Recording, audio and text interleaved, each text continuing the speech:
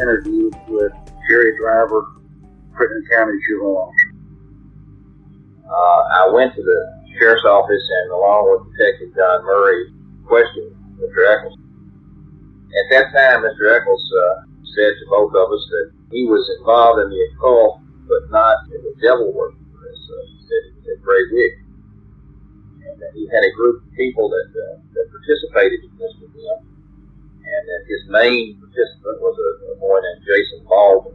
He also informed me that time that Jason would never ever give him up that he loved him. During this same interview, Mr. Eccles was asked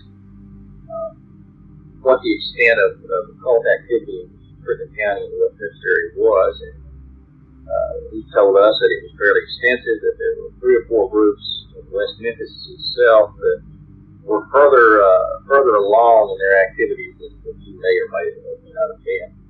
And by that, he said that they had reached the end of their animal sacrifice portion to seek power, and that the next logical step would be the sacrifice of humans. And we asked him if he knew who it was going to be, and he denied that he knew who it was. He did say that he knew who the people were involved with one of their names. He said that one of the cults in particular was waiting for the return to Crittenden County of, I believe the number was 7 individuals who had been involved in it before here. And they were out of town and were coming back in the summer of '92 to participate in the sacrifice.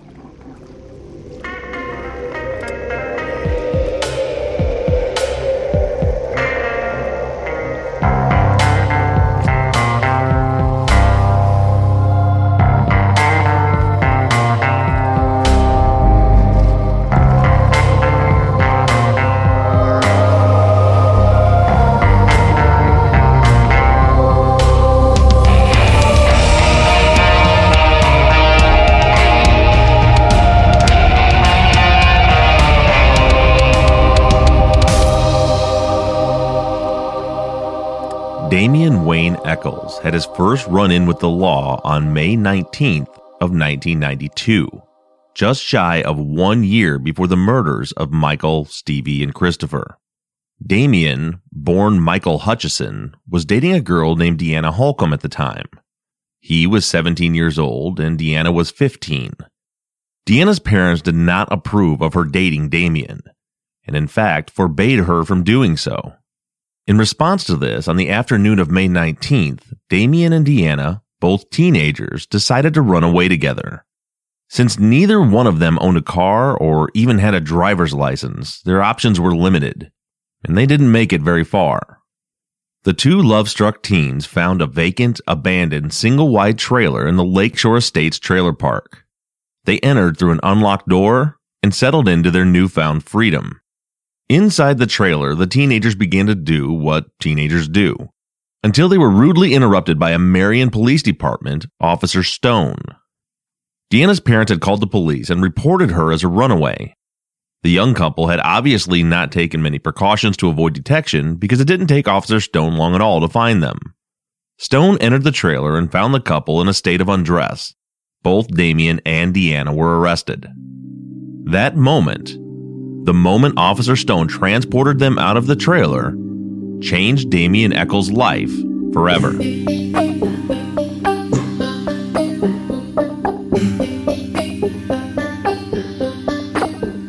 Today's episode is sponsored in part by eHarmony.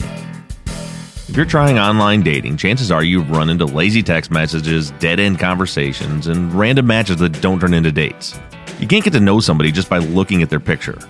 Now, I have personally checked out eHarmony's site, of course not as a client as I'm happily married, but just to see how the process works, and it's really, really impressive the depth that eHarmony goes into to truly figure out who you are and what you might be looking for in a mate. eHarmony is unlike many other dating sites. They take steps that other sites don't in order to find you a more compatible match. They're built to help you find lasting, meaningful relationships. They're not a shallow hookup site. And right now, my listeners can get a free month with eHarmony when they sign up for a 3-month subscription. All you have to do is enter my code JUSTICE at checkout. Stop waiting and start your journey to a satisfying, meaningful relationship.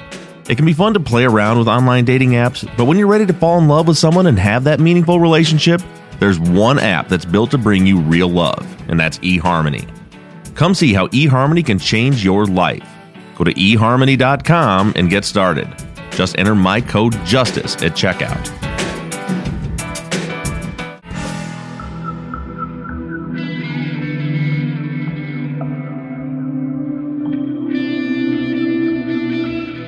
After the arrests of Damien Echols and Deanna Holcomb, John Murray filled out the following arrest report for Damien Echols.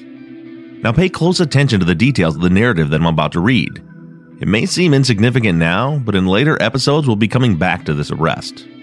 From the report.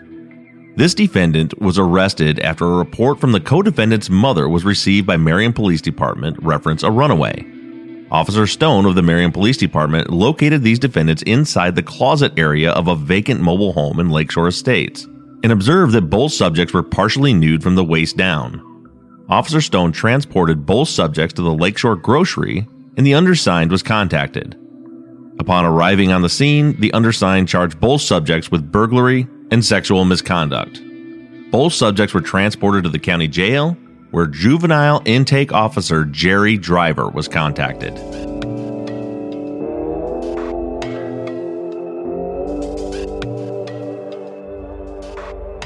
As we move forward through the story of the investigation into Damien Echols, there is something that you need to consider.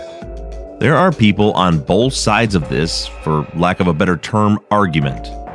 Over the next several weeks, we are going to be dredging through a lot of reports generated by law enforcement officers. On one side of the fence, there are people who believe that if it was written by a cop, then it must be true. Others don't trust the police at all, and most of us fall somewhere in between. My personal view on this, and I want to put this out there right up front. I have spent the better part of my adult life working side by side with law enforcement. In my experiences, I've realized something. Police officers are actually human beings just like the rest of us. There are all types of people in our country wearing a badge. There are smart cops and dumb cops, tall cops, short cops, fat cops and skinny cops.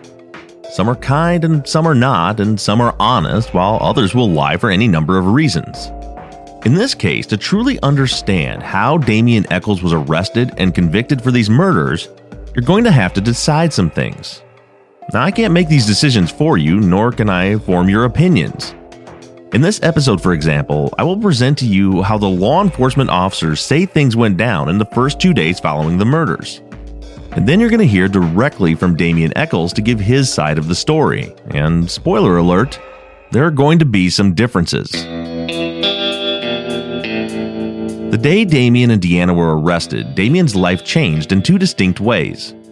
For starters, his relationship with Deanna ended for good on that day. Her parents made sure of that. Losing Deanna destroyed Damien and sent him spiraling into a deep and dark depression. We'll get into more details on this in later episodes, but I'll note for now that following this breakup, Damien in fact found himself in two different psychiatric hospitals. The second way that this experience changed Damien's life is found in the last sentence of that report. Quote, both subjects were transported to the county jail where Juvenile Intake Officer Jerry Driver was contacted.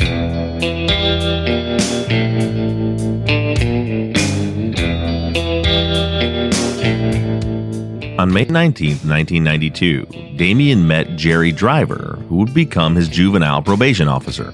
To put it subtly, Driver was very much interested in Damien's life and beliefs from that point forward. And this is the reason that all of you had to suffer through Dale Griffith's testimony last week. I needed for you to have a full picture of what Dale Griffith believes about Satanism and the occult from his own mouth before I told you that he was in fact assisting juvenile probation officer Jerry Driver investigate Damien Echols for nearly a year before the murders occurred.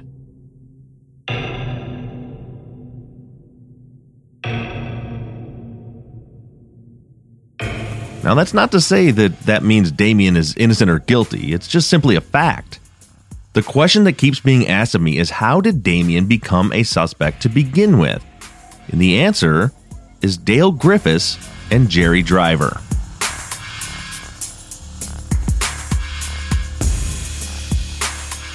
Prior to his testimony in front of the jury, Dale Griffiths was put up for voir dire in front of the judge to establish his expertise. Here's defense attorney Paul Ford questioning Griffiths. From the transcript.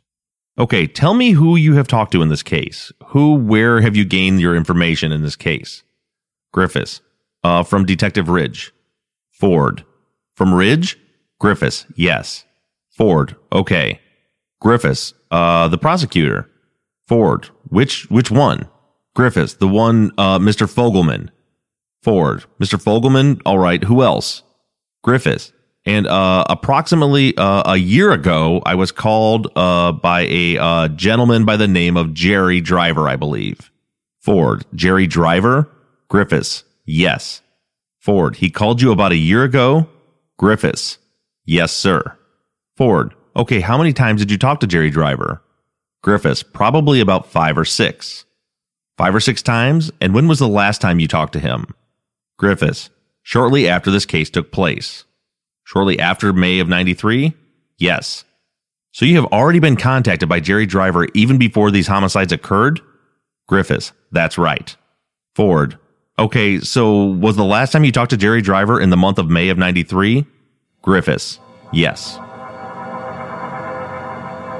Here we have Griffiths acknowledging on the stand that Jerry Driver had called him to consult on satanic and occult activities 5 or 6 times before the murders ever occurred. Then, in an interview that Dale Griffiths did recently on the Ed Oberman Show, he went into further detail to explain what exactly he was consulting with Driver about. In the interview, he said that he was in fact not just consulting about Satanism and occult activity, but was actually consulting with Jerry Driver about Damien Echols specifically.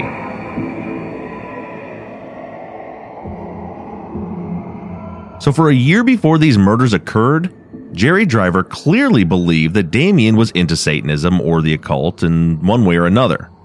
And in fact, he was so concerned with these types of activities that he contacted Dale Griffiths, a consultant on the subject from Ohio. Let me say that one more time and let that sink in for a minute. Jerry Driver was consulting with a satanic cult expert who testified at the trial to convict Damien Echols about Damien Echols for a year before the crime ever occurred.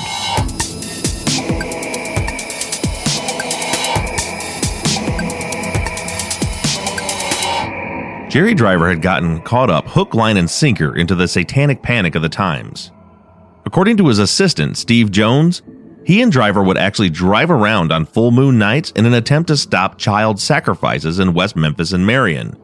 He was convinced that dark forces were at work in the area, and it was only a matter of time before the local cult moved on from animal sacrifices to human sacrifices. Allegedly, Driver had a lunar calendar in his office that he used to track the cult movements and activities in the area. But despite all these efforts, according to Jones in an interview with the author of the book The Blood of Innocents, they never actually found any evidence of satanic cult activity.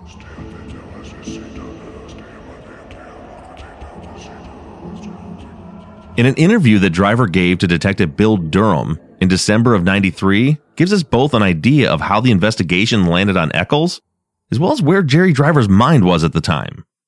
This interview took place between Damien's arrest and the trial. As I read some of this to you, pay attention to the questions that Jerry says that he asked Damien. I'll warn you up front that Echols and Driver have 2 very different versions of these stories, so you'll have to make up your own mind about who you believe is telling the truth. However, we do have Driver in his own words recounting the questions that he was asking. From the transcript. This is Detective Bill Durham of the CID offices of the West Memphis Police. The day of the week is Friday. The date is December 3rd, 1993. The time is 3:45 p.m. This interview is with Jerry Driver, Crittenden Juvenile Officer. Mr. Driver, I understand you had dealings with one Damien Echols in approximately sometime in the month of May of 92.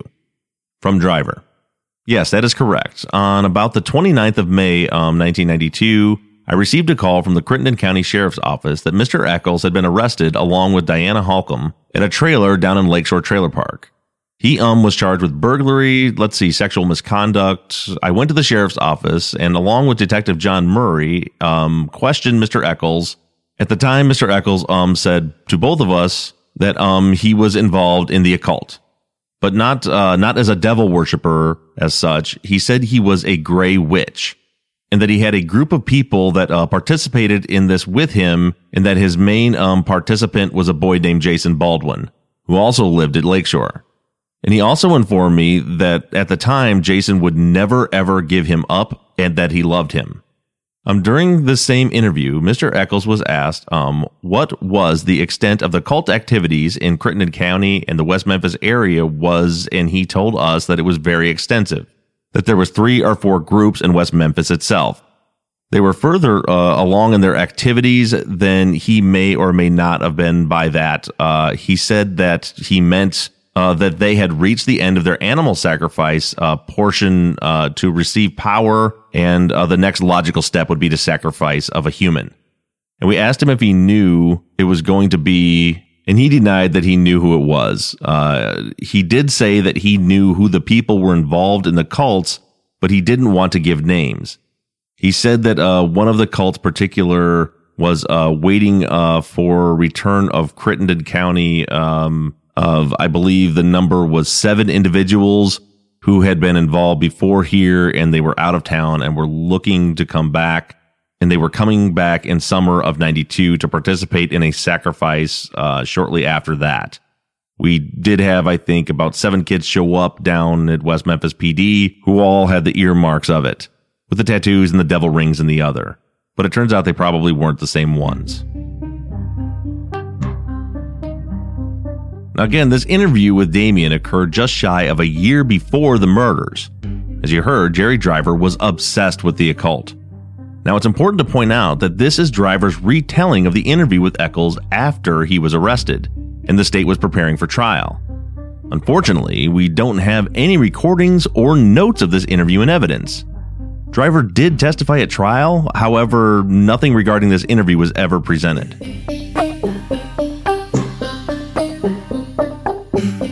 Before these murders ever occurred, Jerry Driver was focused on Damien Eccles. And right or wrong, after the murders, Driver was convinced that Damien was responsible for them. So much so that some have accused him of, to put it nicely, getting creative with his evidence. As an example, here's an excerpt again from Driver's December 1993 interview. Quote, "Before he returned home I got a call that he was in the emergency room of a hospital out in Oregon and that he had threatened to eat his father and then showed up on my doorstep again." End quote. Now, a little backstory here. According to the official records, Damien Eccles was detained in the Craighead County Juvenile Detention Center after his arrest with Deanna Holcomb. While he was there, he expressed a plan for suicide. He had threatened to hang himself with bedsheets. He was then sent to Charter Hospital in Little Rock for intervention. Damien stayed there for a little over 3 weeks. After he left the hospital, he moved to Oregon with his family. As I said earlier, since the arrest with Deanna back in May, Eccles was severely depressed. On September 1st, 1992, the police were called to Damien's house in Oregon. Now, try to track this. Driver told Detective Durham in his interview that Damien was committed because he threatened to eat his parents. The police report from the Washington County Department of Public Safety says that Damien was suicidal. His parents had called the police. The report says that they found no evidence that Damien was actually planning to kill himself other than a statement from his sister Michelle, who said that she had asked him if he was thinking about suicide, and he responded yes. She went on to say that she asked him when he would do it, and he responded, soon. Damien denied being suicidal to the officer, but the officer's notes say that he was able to convince Damien to let his parents take him to St. Vincent's Hospital to be seen by their staff. The report ends, quote, "Michael and his parents got into their car and cleared the scene. No further action taken." End quote. So a couple things here. Number one, I briefly mentioned earlier that Damien Eccles was born Michael Hutchison. You'll notice that his name on the report is Michael. He had in fact already changed his name at this point, but it appears that his family had still not accepted the new name. So here's the backstory. In his early teens, Damien was adopted by his stepfather, Jack Eccles. At that time, he was studying the Catholic religion and was planning to convert to Catholicism.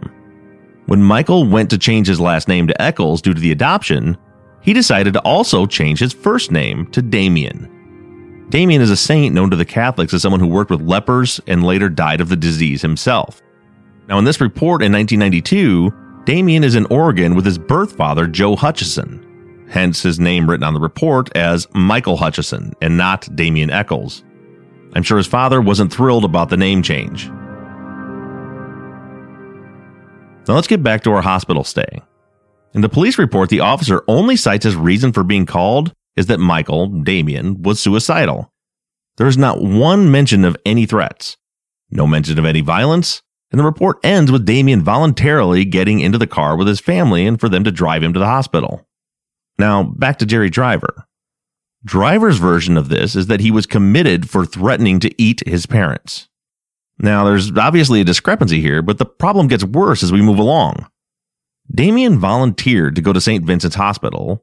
At some point, Driver gets on the phone with Damien's dad. Driver then calls the hospital and tells them that Damien's dad told him that Damien threatened to slit his throat and eat him. Then, this becomes part of Damien's intake record at the hospital, although Joe Hutchison, Damien's father, denies this ever happened or that he said it to Driver. So, did you follow that? Damien's psych records, which are all over the internet and have been used against him for years in this case, say that he threatened to eat his parents. It's in there, that's what it says. Now, who knows, maybe that's true, but it is a fact that the source of that note in his intake records is in fact none other than Jerry Driver. The police officer that responded to the scene makes no mention of any sort of violence. Damien's parents make no mention of any violence to the hospital when they check Damien in. A juvenile probation officer from West Memphis, Arkansas, called the hospital in Oregon and gave them this information. This is just one example of how committed Jerry Driver was to keeping tabs on Damien.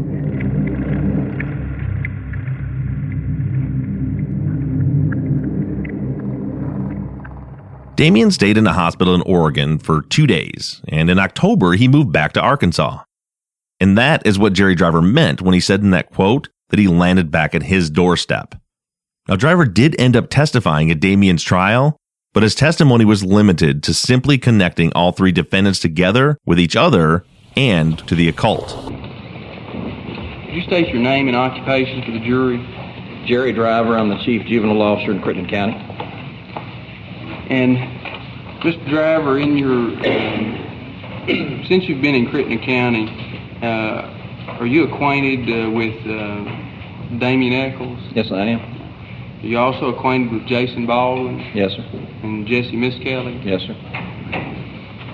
Now, I wanted you to direct your attention to November the 15th, 1992. Did you have an occasion on that time to be in Lakeshore Trailer Park? Yes, I did. All right.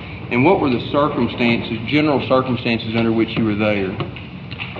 I was out there on a normal drive-through and happened to stop with a car that we suspected of having a drunk driver. While we were out at that car, we saw three gentlemen walk by. All right. Who were they? Damien Echols, Jesse Miskelly, and Jason Baldwin. And how were they dressed? In black with long coats. And did they have anything in their hands? Long sticks or staffs. Now, is the person you've referred to as Jason Baldwin, is he in the courtroom? Yes, sir. Where is he? Right over there in the green shirt. All right. May the record reflect the witnesses identified the defendant? May so reflect. And the person you've referred to as Damien Echols, is he in the courtroom? Yes, sir. They're in the white shirt. All right. May the record reflect the witnesses identified the defendant? May so reflect. Now, subsequent to that date, did you see the three of these people together on other occasions? I've seen them on several occasions. And do you know approximately how many times that you saw them between November the 15th and June the 3rd? Approximately. Maybe 2 or 3 times. Okay. And do you know where you saw them? Twice, I think, at Walmart and once out in the trailer park. All right. And were they all three together, or just two, or just one, or how were they? Well, for about 3 times I saw 3 of them together, and then several more times than that I've seen 2 of them together. Okay. And when you saw the 2 of them together, who was that? Damien and Jason. Right. And how were they dressed? Generally in black. I don't have further questions. Mr. Driver, I've got on a black suit. Is there anything wrong with wearing a black suit? No, sir. Judge has got on a black robe. Anything wrong with wearing a black robe? No, sir. Anything wrong with 3 people together wearing black? No, sir. Okay. Did you see Mr. Eccles on May 5th, 1993? I don't recall. So, I don't even remember.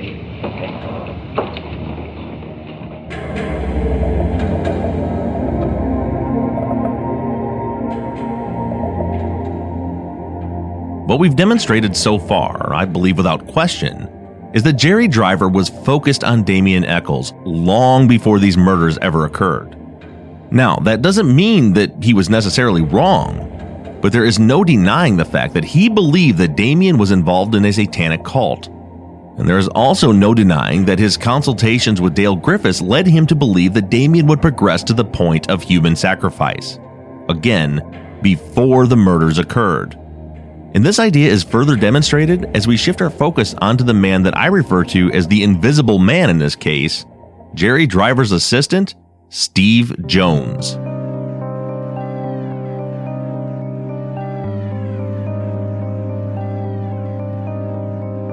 Months ago, we talked about the fact that it would appear that all of the police officers in this case lied at trial when they testified that it was Mike Allen who first discovered the shoe floating in the water, which led to the discovery of the boys' bodies. For some reason, Steve Jones has been left out of all of the police reports and was never called to testify at trial. To this date, I can't begin to explain why that is. The fact is that it was not Mike Allen who discovered the shoe. It was none other than Jerry Driver's assistant, Steve Jones. The mystery here is why Jones was involved in the search in the first place. Jones worked in Marion and was not called to the scene for the search. He had entered the woods where the bodies were found alone on May 6, and he's the one who discovered the shoe and called for the other searchers to come to the area. It was then that Mike Allen entered the water and discovered the bodies.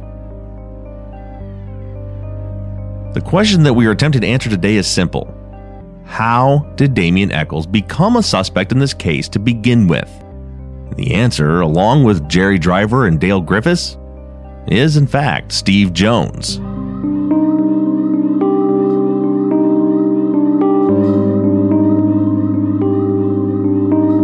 This is an excerpt from the book, The Blood of Innocence. It comes from pages 92 to 93. Quote, police suspicions about Damien actually had started the moment the boys' bodies were discovered in the ditch. It began with the numbness that had overcome juvenile officer Steve Jones as he watched Detective Brian Ridge pull the bodies from the ditch. Jones's horror was more than just a reaction to the grisly scene. His fears had come true. He would tell others, Damien Eccles, that dark, moody teenager from Lakeshore, had finally killed somebody.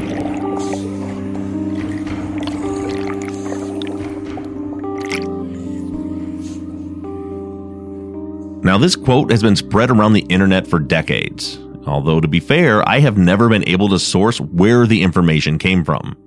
It could be just a rumor, but nonetheless, Jones clearly did suspect Damien from the moment the boys' bodies were found. The following is a police report written by Detective James Sudbury. Quote, on the day after the bodies of the 3 boys were found, I had a conversation with Steve Jones, a juvenile officer for Crittenden County, Arkansas. In our conversation, I found that Steve and I shared the same opinion that the murders appeared to have overtones of cult sacrifice. During our conversation, Steve mentioned that of all the people known by him to be involved in cult-type activities, one person stood out in his mind that in his opinion was capable of being involved in this type of crime. That person was Damien Eccles.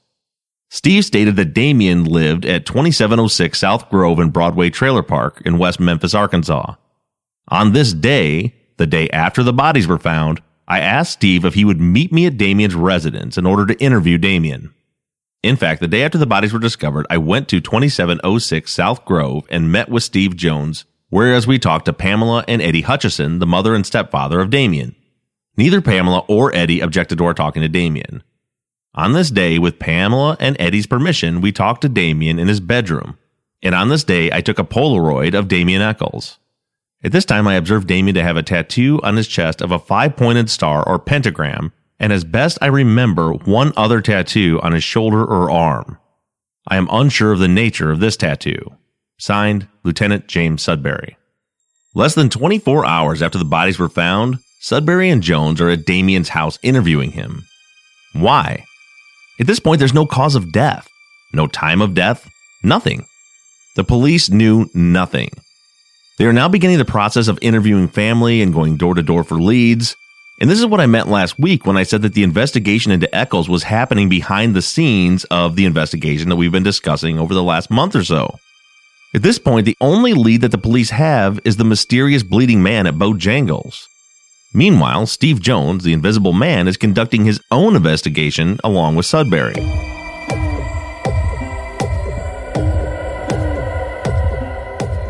Now, as we move along, I want to point out that none of what I'm about to tell you is proof of innocence or guilt. That's not what I'm trying to say here.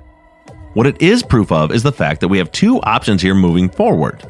Since Damien was absolutely targeted within hours of the discovery of the bodies, before there was a single shred of evidence pointed to him, either Jerry Driver and Steve Jones were lucky enough to have pulled a needle out of a haystack and to pinpoint one man out of a population of nearly 30,000 people and get it exactly right, before they have a single piece of evidence pointing towards him, or Damien Eccles was railroaded from the moment these boys' bodies were pulled out of the water.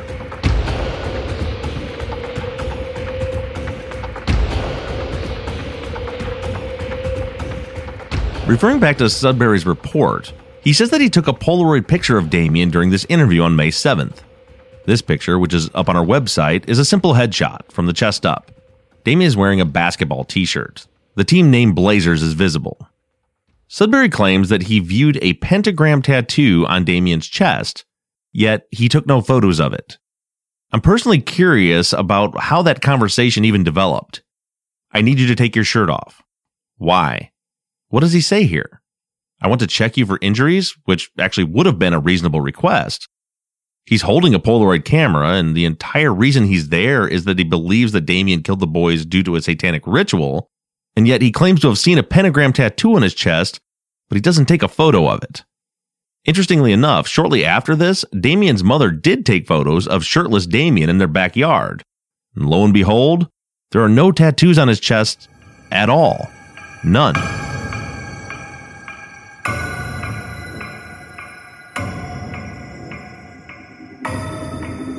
Two days after this interview, Officer Shane Griffin and Detective Bill Durham take a questionnaire that says it was created by Sudbury and track down Damien again. Now, remember that we have parallel investigations happening at this point. The West Memphis PD at large is now canvassing the neighborhood, going door to door for leads. Chief Inspector Gary Gitchell was quoted in the newspaper as saying that he did not have enough information yet to identify any suspects. He even went as far as to say that while they aren't ruling anything out yet, there doesn't seem to be any evidence of satanic ritual on the scene. Again, at this point, the autopsy reports aren't completed. The police have no cause of death or any details whatsoever about the boys' bodies other than what was visibly seen at the crime scene. They knew that the boys were nude, bound, there were cuts on their faces, and that Chris Byers' genitals were removed. That's all that was known by police at this point. They did seem to believe that the boys were raped, given the news reports that stated the boys were, quote, choked, raped, and sexually mutilated. Shane Griffin and Bill Durham found Damien on May 9th hanging out with his girlfriend Dominique Tier at his friend Jason Baldwin's house. The officers asked if Damien and Jason would be willing to answer some routine questions. Both teenagers agreed. As a sidebar, we've been asking for weeks why the West Memphis Police Department didn't canvass more of the neighborhood where the boys lived, and I believe that this is part of your answer. While that canvassing is being done, two of West Memphis Police Department officers are out in Marion questioning two teenagers that are only suspects at this point because Jerry Driver and Steve Jones said they were. You have to at least wonder if maybe they might have reached more of the neighborhood if all of their resources were put in the neighborhood.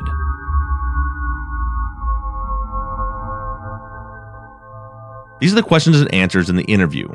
Griffin started with Damien. Do you know the boys? No. What should happen to someone who did something like this? Should they have a second chance? Death penalty. Why would someone do this? Thrill kill. Who do you think did this and why? Don't know. Could it have been an accident? No. Did you or do you know who did this? No. Polygraph. Do you think a polygraph is accurate? Not accurate. Would you take a polygraph? No. How do you think they died? Cut up. Do you believe in God or the devil? God, no. Devil, no. How do you think it would feel to kill or watch someone die? Scary. Scared. Where were you on Wednesday 5/5 between 6 p.m. and 10 p.m.? With parents. How does being questioned make you feel? Doesn't bother me. How do you think the person who did this feels? They liked it. Happy. Are you a hunter, fisher, or camper? No. What type of vehicle do you have? None. Do you own a gun? No. Do you own a hunting knife or any type of knife? No. Have you ever wondered what it would be like to kill someone, even if you didn't go through with it? Yes. Are you familiar with Turtle Hill? No. Are you familiar with Robin Hood Hills? Yes. Have you ever been sexually or mentally abused? No. Sister abused by stepfather. Didn't bother him. Do you at present have a relationship? Yes. Are your parents alive? Yes. Are you on medication? Medical doctor, mental patient? Manic depression? Impramine? Therapist Sherry Dawkins? Psychiatrist Dr. Irby? Have you ever experimented with controlled substances? Breathed gasoline? Do you believe in white or black magic? No and no. Do you have or own a Bible? When younger? Why would your fingerprint be at the scene? No. So to be clear, it was Shane Griffin asking these questions of Damien, and it was Shane writing the answers. So Damien didn't write these answers. That's what Shane Griffin wrote down when Damien was answering to him. After Damien, he moved on to Jason Baldwin. Do you know the boys? No. What should happen to someone who did something like this? Should they have a second chance? Death penalty. Why would someone do this? Don't know. Who do you think did this and why? Don't know. Could it have been an accident? No. Do you or do you know who did this? No. Polygraph. Do you think a polygraph is accurate? Doesn't know. Would you take a polygraph? It looks like the answer is no there, but it's hard to read. How do you think they died? Don't know. Do you believe in God and the devil? Yes. How do you think it would feel to kill or watch someone die? Disgusted. Where were you Wednesday 5/5 between 6 and 10 p.m.? 6:30 till home, it says. What type of vehicle do you have? None. Do you own a gun? No. Do you own a hunting knife or any type of knife? No. Are you a hunter, fish, camping? Fish. Are you familiar with Turtle Hill? No. Are you familiar with Robin Hood Hills? No. Have you ever been sexually or mentally abused? No. Do you at present have a relationship? Yes. Are your parents alive? Yes. Are you on any medication? No. Have you ever experimented with controlled substances? No. And Jason's interview stopped abruptly there. He didn't finish the questionnaire because his mother came home and was not happy about the police harassing her son. This is the report filled out by Bill Durham after they finished questioning Damien and Jason. On May 9th, 1993, Shane Griffin and I talked with Damien Echols, Dominique Tier, and Jason Baldwin at 5 p.m. in the front yard of Jason Baldwin's house. They said that on Wednesday, 5/5, that they had gone to Jason's uncle's house and Jason had cut the lawn. Unsure of times they went or address. It is somewhere off Dover behind Blockbuster Video.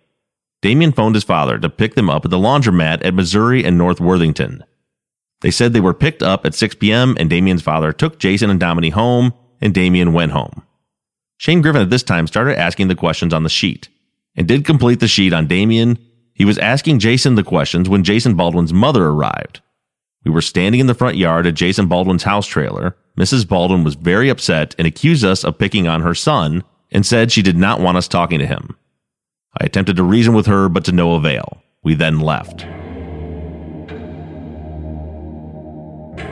Shane Griffin also wrote a report, and evidently this was not the first time that he spoke with Damien on May 9th. His report reads, interviewed Damien Echols at 3:40 and 5 p.m. And then Griffin draws a cross with a circle on top of it on the report and continues, and faded pentagram on chest. Stated he has GED and gets disability check. Has been in Charter of Little Rock Mental Hospital, diagnosed as manic depressant and schizophrenic, and takes Impramine for manic depression. Has a therapist named Sherry Dockett and a psychiatrist named Dr. Irby. Doesn't believe in God or the devil. Used to be involved in the Wiccan religion, Covenant of Divine Light, which practices white witchcraft. Father stated that on 5/5 he was home at 6 p.m. through the rest of the night. Stated that he thought the homicides were a, quote, thrill kill. Stated that sister was sexually abused several months back by the stepfather, but that didn't bother him. Has a girlfriend named Dominique Tier, who is 4 months pregnant with his child. Was arrested sometime last year in Marion for burglary. Have Polaroid picture of him.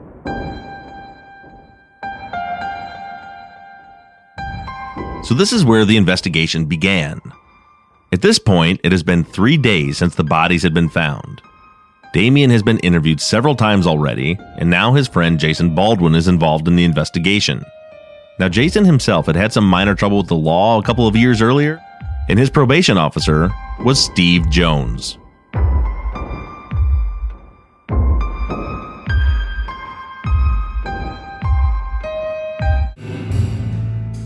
We have a long way to go into the investigation that led to the arrest and later convictions of the, quote, West Memphis Three. But for today, we were simply just trying to answer the question as to how Damien Echols became a suspect to begin with. I believe that we have effectively answered that question. But before we close out today's episode, as promised, I called Damien and asked him to give us his side of the story. Damien, can you talk to us from your perspective how you came to be involved in this case at the very early onset of the investigation? Honestly, I think for the most part, I think as soon as these murders happened, I don't think they focused on anybody except me. There was one of the cops was a guy named Steve Jones. Well, I say he was one of the cops. Technically, he did not work for the West Memphis Police Department. It's never even been explained, why he's at the crime scene, why he's involved in this case or anything else, because he was actually like he was associated with the juvenile probation system in Marion, which is the next town over from West Memphis. He had nothing to do with the West Memphis Police Department whatsoever, yet he was with them. He's the person who said, as soon as they pulled the bodies out of the water, he said the first words out of his mouth was, "Damien finally did it. He went and killed someone." So the second they find the bodies, my name is the first name that this guy is throwing up in the air, even though he's not even an actual West Memphis Police Department member. Within, I'm not sure exactly how many hours it was, but it was still relatively early. I was just getting up and turning on the TV, starting my day. So I would say it would have been somewhere around before noon. And this was the day after they found the bodies, exactly. Right? Yes, exactly. Okay. Yeah. I was watching it on the news. I had just enough time pretty much to eat a bowl of cereal before Steve Jones and someone else from the West Memphis Police Department, a guy by the name of Sudbury, were both banging on my door. It was within hours of the time that they found the murder. So immediately I was involved in this case. From the second that they even realized a crime had been committed, I was the one that they were focusing on. Okay. Now, when they came in, did they interview you, or what happened when they came to your house? What did they do? They didn't want to talk in front of my family. They did not want my family to hear anything they were saying. So they asked, would it be okay if they took me into the bedroom? So I'm figuring at this point, I don't know what's going on with them. I don't know they're trying to set me up or anything else. So I'm just saying, sure, I got nothing to hide. Let's go in the bedroom.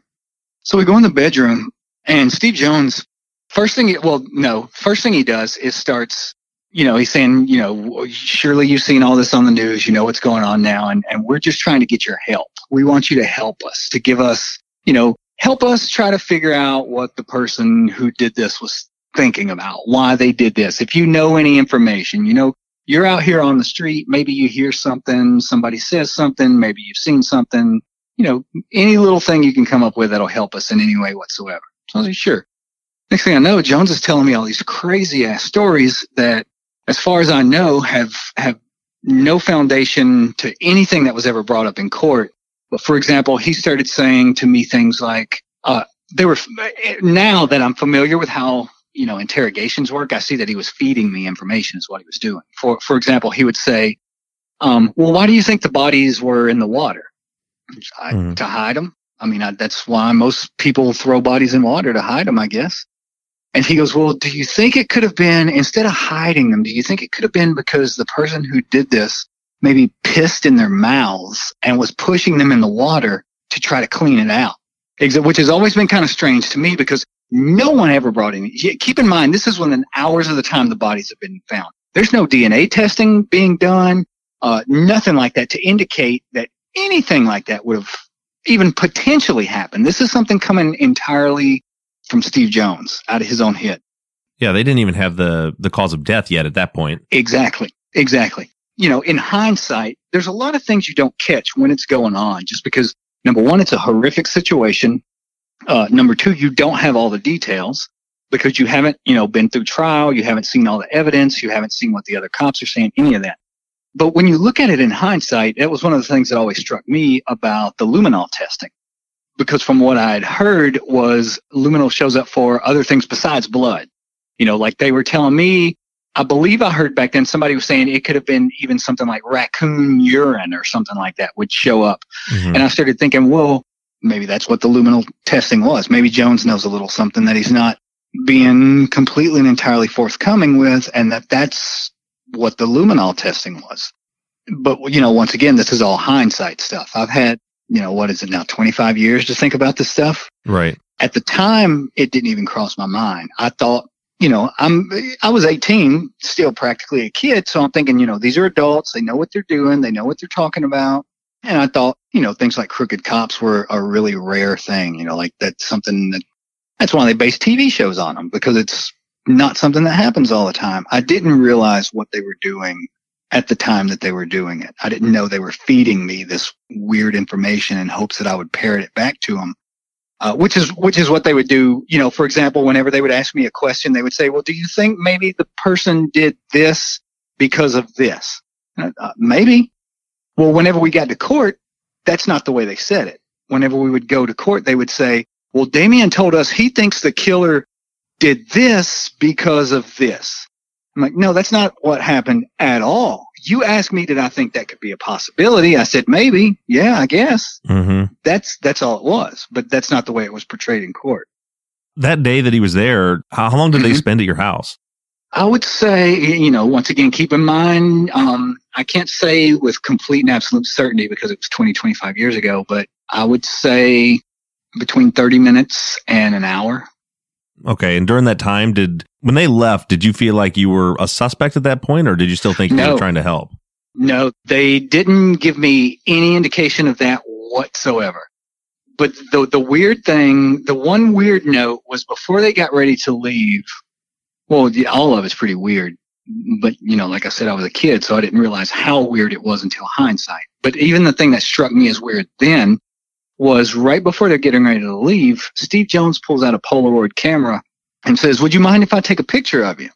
Sure. I don't know why, but okay, go ahead. He takes a picture of me, and that was it. He leaves.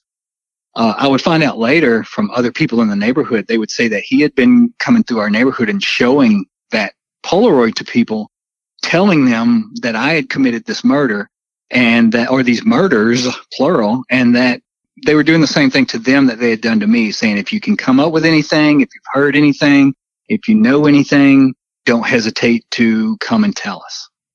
Okay. Now, are those there's a few pictures on the Callahan site. There's one of you that looks like a Polaroid where you're wearing like a Blazers t-shirt that just says Eccles on it. And then that would have probably been the one that Steve Jones took. Yeah. Okay. Well, then the other two are photos of you, looks like in your backyard with your shirt off, one of the front of you and one of the back of you. Did he take those? No, those were actually taken by my mother, and they were part of an entire series. There were, front views, back views, both side views, all different angles, because it got to the point where they were coming to my house every single day. I mean, the harassment was nonstop. There was not a single day that passed when they weren't at my house. And it got to the point where my parents were even concerned that they were going to do something to me. Maybe they're going to take me into the police station and beat me or God knows what. So my mom says, take off your shirt, go in the backyard. I'm going to get these pictures of you so that we'll have before and after pictures if they do anything to you. We'll be able to show this is what you look like when you went in the police station. You didn't have any marks or cuts or bruises, no obvious wounds, anything of that nature. And we'll be able to show if they do anything to you, what you look like afterwards. We'll have comparison photos. And as I'm looking at them, one of the reports I read somewhere, and I think it was Jerry Driver's statement, he had said something along the lines of them taking pictures and you having a pentagram tattooed on your chest. and I'm looking at this picture and there's nothing on your chest at all.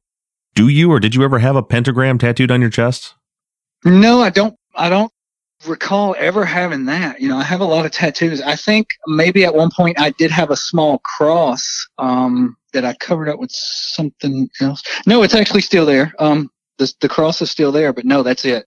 Maybe he was calling, and it's not even technically a cross. It's just so old it looks like a cross now. It was like a Venus symbol. Mm-hmm. It's like a cross with a hoop, and it's just so old and faded that all you can really see is a cross. Maybe that's what he could have been calling. A pentagram. Who knows? Driver is or was half crazy and half corrupt. So it's really, really hard to use logic or reason when you're talking about anything that came out of that guy's mouth. Well, and so speaking of Driver, he seems, from what I'm finding in the document, he seems to be the impetus of how they did get to you. How Steve Jones? Because did you have any interaction personally with Steve Jones before this? I didn't. The only reason I knew who he was, that I knew who Steve Jones was because he worked with Driver in our neighborhood. These guys were in our neighborhood all the time, messing with young boys. But one time, myself, Jason, and his younger brother, Matt, we used to go, this was back before the days of computers and Amazon and stuff like that. So if you want to know what new music came out, you went to Walmart. Mm-hmm. So I remember one day we're at Walmart and we're looking at the, cassettes, records, CDs, what have you. Jason and I are standing there, and all of a sudden his little brother runs around the aisle, but he stooped over real low, almost doubled over. And we're like, what's going on? And he said, it's Steve Jones. He's 2 aisles over. So Jason says, come on, let's get out of here. So we left. That's the first time I've ever even heard of Steve Jones. All my run-ins had been with Jerry Driver. I started asking, what's going on? Who's Steve Jones? Come to find out, he had terrorized pretty much every young teenage boy in the neighborhood and was working hand in hand with Driver for years, for a long time. Okay, and Driver was actually your probation officer. He was, yeah. I was arrested when I can't remember the exact age now. It was somewhere in the area of 16, maybe 17, something like that. It was a long time ago. But at the time, my girlfriend and I, we were in high school together, and her parents had decided we couldn't see each other anymore because they found out we were having sex, which, teenagers having sex, probably not the greatest idea to begin with. But they decided that we were never going to be allowed to see each other again. So we came up with this ingenious plan that, well, then we'll just run away. So we ran away, and we needed a place to stay. So we passed an abandoned trailer. There was nobody. It was, completely empty. Nobody lived in it. Tried the door. It was unlocked. Went inside. Weren't that hard to find. Of course, they find us. They carry us into the police station. That's when I meet Jerry Driver for the very first time. He immediately comes in. First time I've ever seen him. I'm at the police station. I've been arrested for running away from home. He comes in and starts asking me tons and tons of questions about Satanism and cults and satanic groups in the area. And he's almost doing it like it's not even questions. He's doing it like he's saying, I know this is going on. I know that it's rampant in your neighborhood, and I want to know about it. I want you to tell me what's going on and if you're part of it and all this kind of stuff. And honestly, I've never seen anything even remotely there's no Satanist in West Memphis, Arkansas, especially not hanging out in the trailer parks. But he would do all this weird stuff, like show me pictures of possums that had been ran over, like roadkill, blatantly, obviously roadkill. And he would say, I took pictures of these because I believe they're animal sacrifices being carried out by Satanists. I'm like, well, why is it a possum with a tire track on it then? That doesn't make any sense whatsoever. Mm-hmm. But in his head, he was locked on it and was not letting go. He was on it like a pit bull.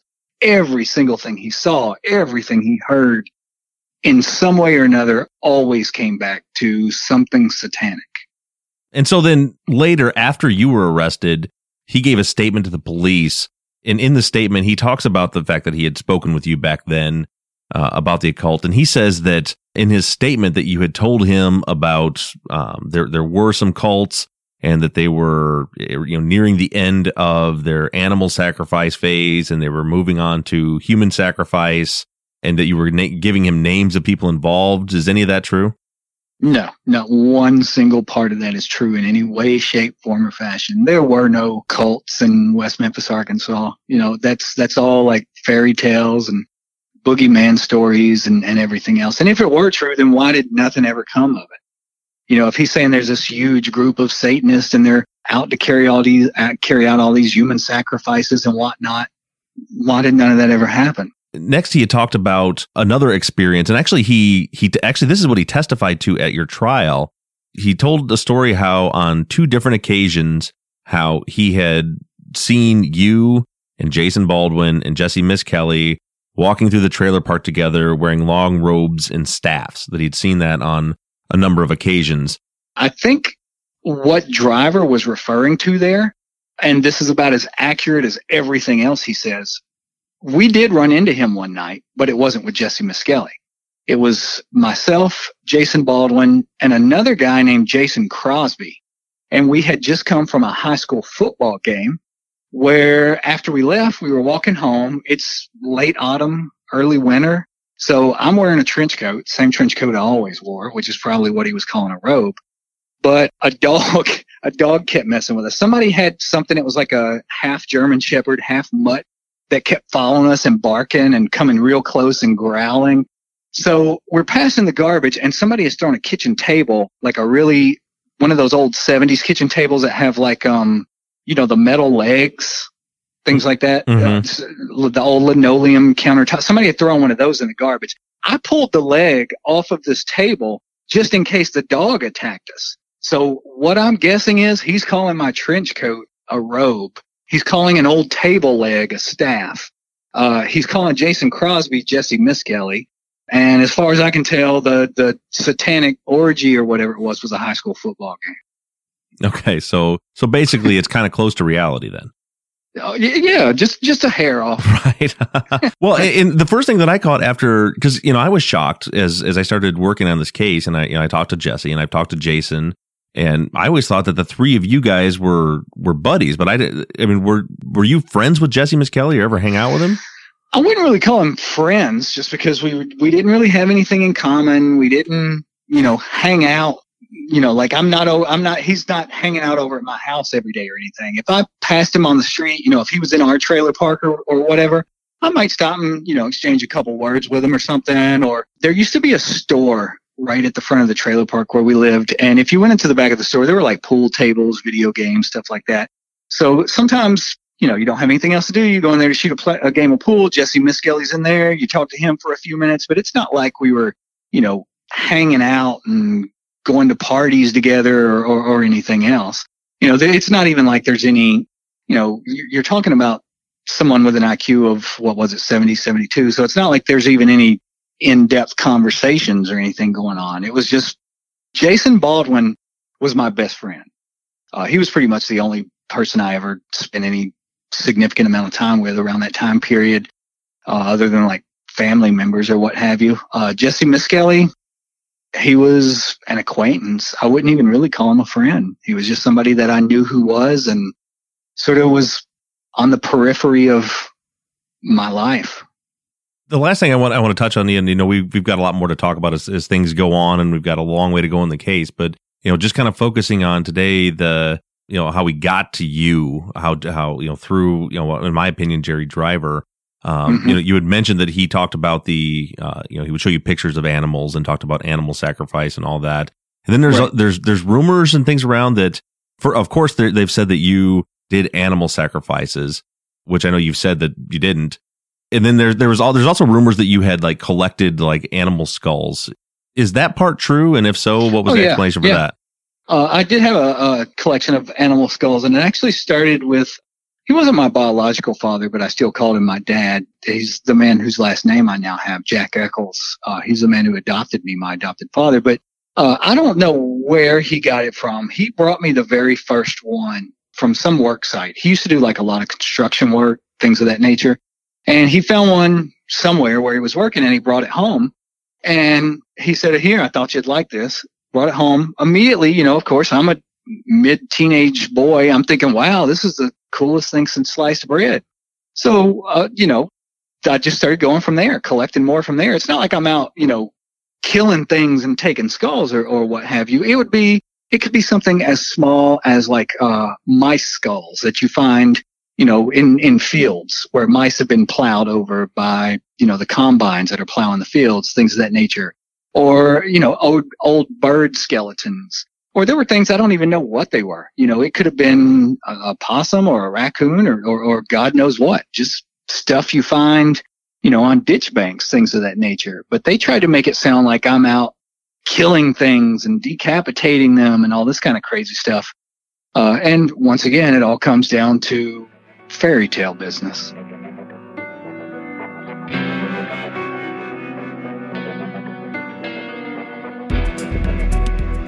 And so our journey begins.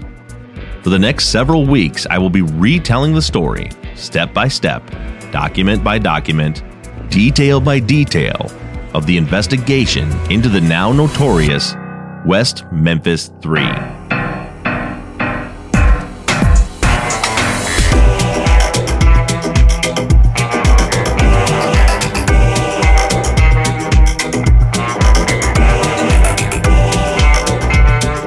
Truth and Justice is an NBI Studios production.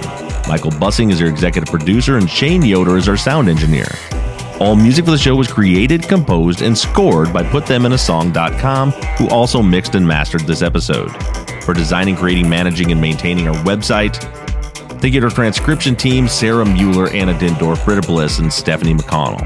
Make sure you stay in touch with us for our Friday follow-up episode. You can send us emails to theories@truthandjusticepod.com. You can like our Facebook page, or you can ask questions on the Truth and Justice Podcast fans page on Facebook.